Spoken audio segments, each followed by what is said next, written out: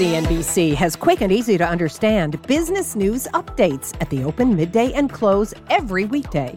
Markets, money, and more from Wall Street to Main Street. I'm CNBC's Jessica Ettinger. Follow and listen to CNBC Business News Updates wherever you get your podcasts. Options Action is brought to you by TD Ameritrade, where you gain access to research tools to help you sharpen your trading strategies. Well, it's the first Friday after the Olympics, and it is time for Options Action. Back to you, live from the NASDAQ market site in Times Square. Welcome. I'm Melissa Lee. Tonight, Carter is calling it an intermediate cap in commodities, but he and Mike have a name to play catch-up if you miss the run-up. Then Tony's found a retail name in the bargain bin that could help keep your shelves stocked through the consumer sector contagion.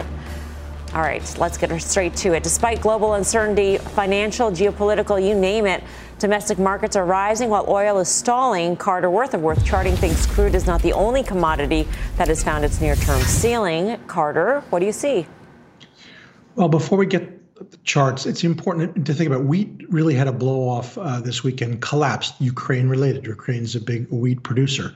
Oil, a big sort of spike high and closed very poorly. Gold and other commodities as well. So the first chart, this is the Bloomberg Commodity Index, and it has not only nat gas and oil and gold, but iron ore, and it's got hogs and cotton and sugar and so forth and so on, wheat. And now, second chart. This is the exact same chart, but it is literally been in this is from the COVID low, a perfect 45-degree angle. And like a pinball, every time it's hit the bottom of the channel, it's bounced. Every time it hits the top, it has failed. So we have a circumstance where I think you fade it. The third chart depicts, if one were to draw arrows, where I think we are in this sequencing. And the ETF to trade, final chart, is the iShares S&P GSCI Commodity Index ETF, symbol GSG. In this case, it blew through the top of the channel and is now falling back. We want to be fading this move. If you're long this, take profits. If you're a short seller, sell short. All right. Well, we got Mike on the phone because he has some technical issues with the camera. But, Mike, what is the trade here? Yeah, so, well, the first thing I would say is that, Carter has made some phenomenal calls in the commodities space over the course of the last several weeks. He made bullish calls in wheat, in corn, in silver, in gold, and oil, and all of those have proved to be quite prescient. So I wouldn't be inclined to bet against him at this point. The other thing I would say, as a former floor trader on the NYMEX, what we saw yesterday in crude oil was very close to one of the more bearish signals you could see, and that is those situations where you see something gap higher on the open and close lower. Now, the front month WTI future didn't actually do that. It was higher, then it fell below the prior close, and then did recover to be slightly higher. But longer-dated crude futures actually did see that pattern. We saw the December crude future, for example, gap higher, trade to highs, then fall about 9% and close lower day over day.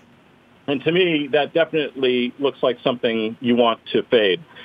So, one of the ways that you could potentially play this, if you're looking just to make a general move on commodities, is with the ETF GSG, the S&P Commodity Indexed Trust.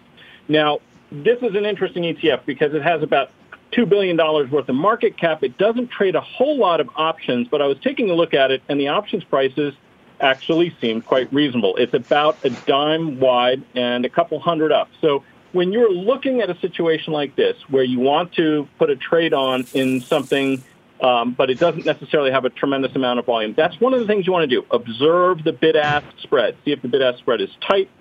See if there is decent liquidity. The other is use limit orders. Now, this is a situation where I'm not expecting huge moves to the downside. The other thing I would point out, the term structure of implied volatility, that is the price of options, is inverted. Near-dated options are much more expensive than the longer-dated ones are. So I was looking at a downside put calendar spread, specifically looking at selling the April 19 puts, could collect about 40 cents for those, and then buying the much longer-dated July 19 puts for about 85 cents. So the total risk on this trade is 45 cents. The idea is it'll achieve max profits if this ETF migrates down to the strike of that calendar spread, $19, which would be a decline of about 5% or a little bit more from today's closing price.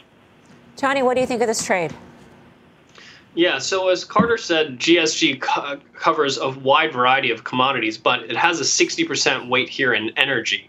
And if we look at oil, I think we all agree oil is quite exhausted here to the upside.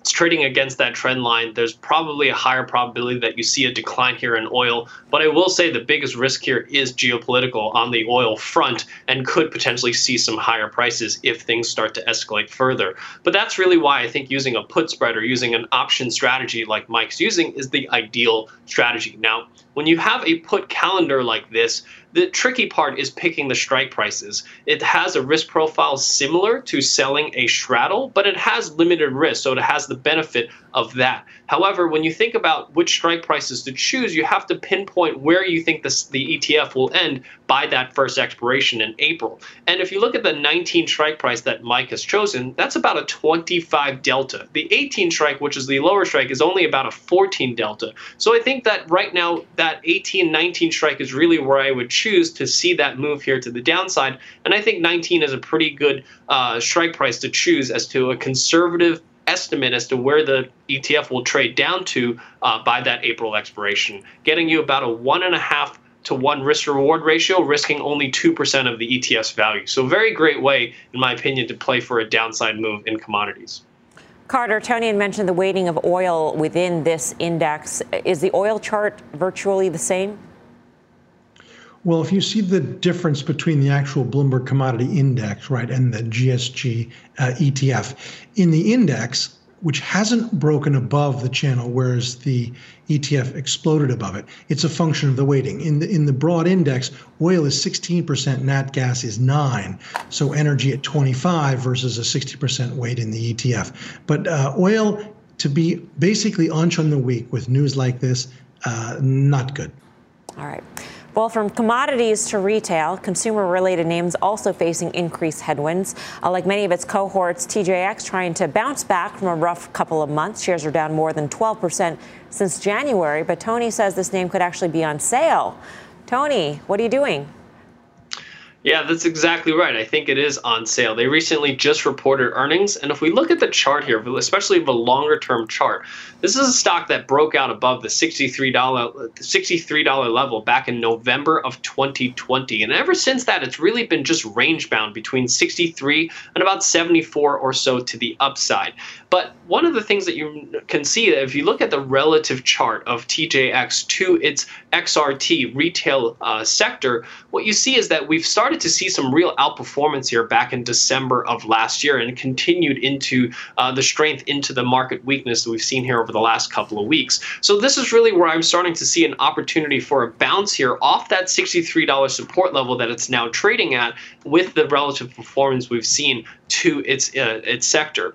And if we look at the business itself, it's now trading at about 15 times next year's earnings. And given the current revenue growth we've seen here over the past year or so, that's a fairly significant discount to the 22 times, or which is the average we've seen over the last 5 years or so. So that's a significant discount as we talk about buying this at a sale or at a cheaper price. I think given the fact that the amount of cash that they generate and the fact that they're able to return quite a bit of cash in the form of dividends and share repurchasing, this is an optimal opportunity to get into TJX at these levels. So I'm going to use a fairly simple trade structure by going out to April and buying the 65, 72.5 call spread here, paying about $3.30 for that $65 call, collecting about 65 cents for that 72.5 call. Net here, I'm paying about $2.65 for this $7.5 wide debit spread. So just a little more than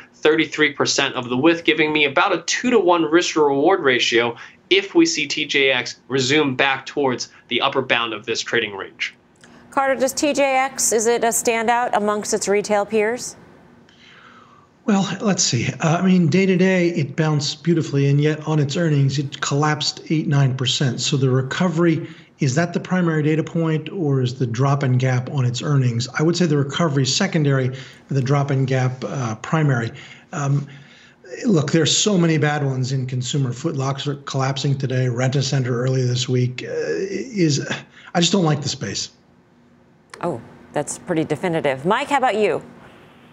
Yeah, I mean, it's interesting. We've seen some pretty good operating results out of a number of the retailers, and yet several of them are not behaving particularly well. I think that's a bit troubling, but I think that also speaks a bit to the options structure that Tony has selected. If you went out and simply purchased the stock, obviously you face the risk of the stock declining precipitously. By using a call spread, you're limiting that downside risk to just a fraction of the current stock price.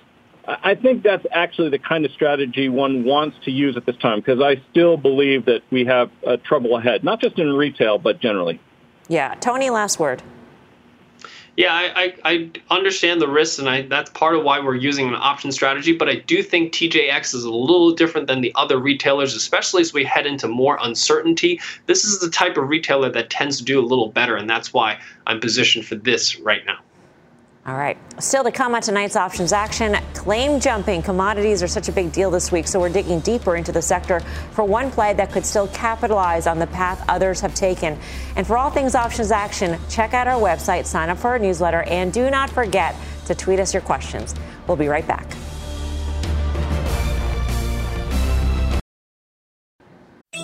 CNBC has quick and easy to understand business news updates at the open, midday, and close every weekday. Markets, money, and more from Wall Street to Main Street. I'm CNBC's Jessica Ettinger. Follow and listen to CNBC Business News Updates wherever you get your podcasts. Welcome back to Options Action. Last block, Carter highlighted what's broadly looking like an intermediate cap in commodities, but the space is comprised of so many disparate individual names that some could still be playing catch up to the rest. So Mike is taking a look at how to play one of them. Mike, which one? Yeah, I'm taking a look at Freeport-McMoRan. Now, as you've just pointed out, we obviously saw a lot of weakness in commodities generally today, but there was a rare bright spot, and that was copper. Copper actually closed higher on the day, while many other commodities closed lower. The other thing I would quickly point out is that Freeport-McMoRan, not an unreasonable valuation where it currently stands. The Street's looking for about 37% EBITDA growth, and we see substantial growth in terms of net income year on year. So I think this is one of those situations where we can basically take a contrarian commodity view simply because it's a little bit more idiosyncratic. We obviously have a lot of support for copper as well because we've got infrastructure, things like that going on. So I don't mind playing Freeport to the upside. That said, this is a stock that has had a fairly good rally of late. So I'm trying to find an option structure here which will allow me to play for some upside, realize that there's actually some fairly expensive options, and try to mitigate my immediate downside exposure in the event that it does pull back after that rally that we've seen. And what I was looking at is a form of a calendar spread. It's essentially a diagonal call spread risk reversal. Going out to May and purchasing the 46 calls, when I was looking at those earlier today, those would cost about $3.85. And then I was going to sell a nearer dated strangle against it, specifically the March 41.51 strangle. So I would be selling the March 41 puts, also selling the March 51 calls. Put together, I could collect nearly $1 for those two options put together. So that mitigates the expense of buying that longer dated option quite considerably. Now consider what my exposure is between now and March 18th expiration. Freeport would have to fall below that $41 put strike for me to have the stock put to me. That's a pretty significant decline, more than 10% from where the stock was trading when I was looking at this earlier today. On the other side, I have upside of about 10% if the stock should rally. And of course, if this March comes and goes and the stock is between that, I still own my longer dated call and could look either to sell some additional premium against it, or if I'm seeing some profits, potentially roll my longer dated option. Carter, I know earlier today you published a note saying ready to launch on this one. So what do you like about the chart? The charts are well, the setup is good. Let's have a look. So the first I have here is a comparative chart. And what we're looking at is that iShares commodity ETF, the GSG, on a one-year basis relative to copper. It's up 38%. That's the issue for the index. Copper is up 5%. So this has been a real laggard, and I think that's the opportunity. Now let's talk about Freeport. 3 charts in a row that are identical. The first of 3. This is a 60-minute bar chart, and it goes back about 3 months. You see that Head and Shoulders bottom back in mid-January. Look at the next way to draw the lines. You can call this a cup and handle. It doesn't matter what you call it. Look at the next way to draw the lines. It's toying with the prospects of breaking out, and you'll see that here in the third iteration. And so the question is, and the final chart is the longer-term chart, and this is the issue. The stock closed today at $46.34. Its high on May 10th in that chart of 2021 was $46.10. So we closed 20 cents above where we were in May, and we're about to be March a year later. It has done nothing in a year. That's the potential. Major breakout candidate. All right. We have some breaking news here on Starbucks. Kate Rogers has got this. Kate. Hey, Melissa, a third Starbucks store in Mesa, Arizona has voted to form a union with Starbucks Workers United. The vote was just tallied. It was 25 in favor of unionizing, 3 against. This vote count was delayed by several days after a Starbucks challenge, and the company has now another 10 days to challenge these results. Then the union will move to be certified. This marks the third store that has now voted to unionize in the last 2 months out of a total of 4 that have voted so far. We're still awaiting the count of 2 more stores in the Buffalo area as well. Now, there are many other stores in states awaiting a vote. The union says now 103 stores in 26 states have so far petitioned the NLRB for a vote. Starbucks has said it will handle these on a store-by-store basis when it comes to contract negotiations, which of course makes it a bit more challenging to flex that collective bargaining power on the union side. And a reminder, the workers that did unionize can move to decertify the union in about a year if they are not happy with the results that they're getting. Melissa, back over to you. Kate, just quickly, I mean, you hear this and you assume that that means higher wages, higher wage costs for Starbucks. Mm-hmm. Is that the case? Should we make that assumption? Well, and Starbucks, remember, has already been increasing wages. That's something that they announced earlier this fall after the initial union push began. So I think that is something that's safe to assume that they've kind of already built into their cost model here. But as we mentioned, Starbucks store-by-store negotiation tactic means that this will take a really long time to kind of reach critical mass, particularly for the investing crowd. But it is certainly something to watch because this is definitely spreading quickly, and many of these stores are seeking to unionize. And this was quite a landslide for the union. 25 in favor, 3 against.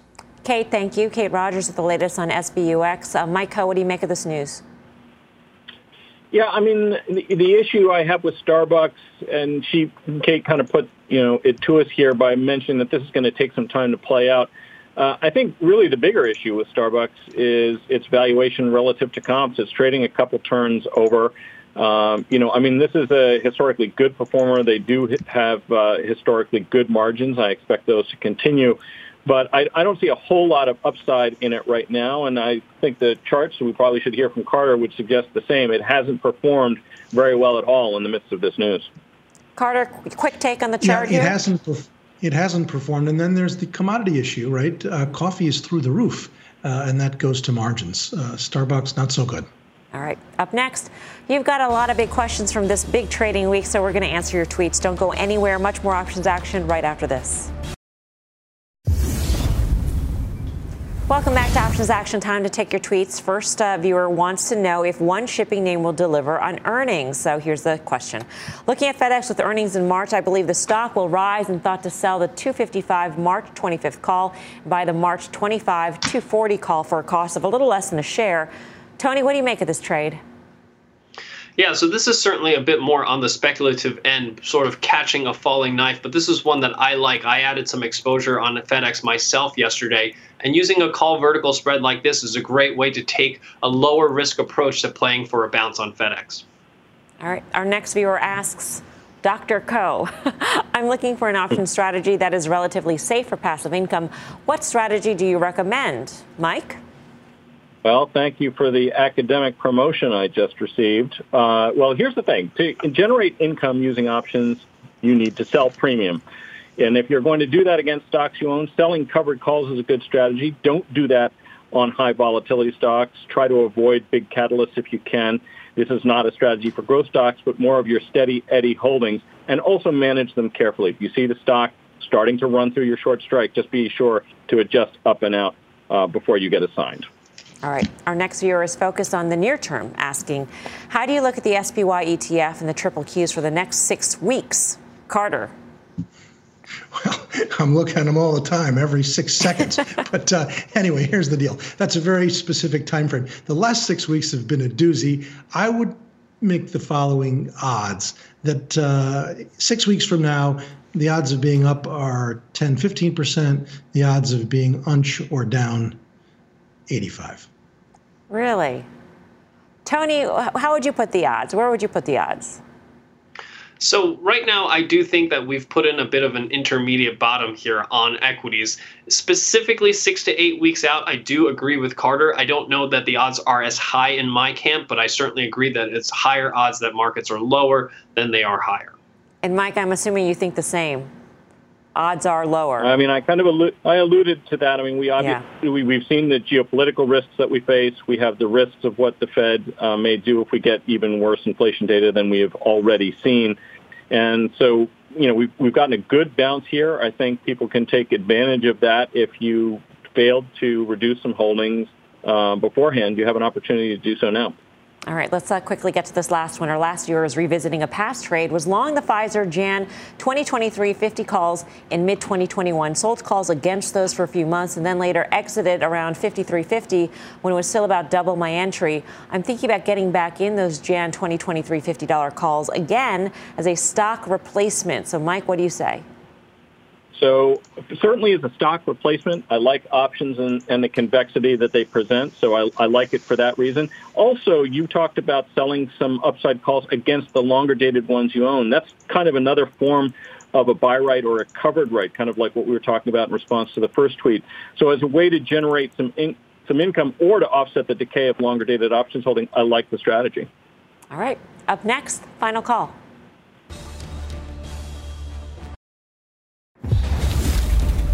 Time now for the final call. Carter.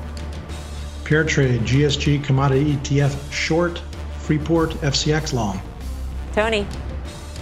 TJX long a call spread. Mike. Copper, a rare bright spot in commodities, Freeport. See you back here next Friday. Mad Money with Jim Cramer starts right now. CNBC has quick and easy to understand business news updates at the open, midday, and close every weekday. Markets, money, and more from Wall Street to Main Street. I'm CNBC's Jessica Ettinger. Follow and listen to CNBC Business News Updates wherever you get your podcasts.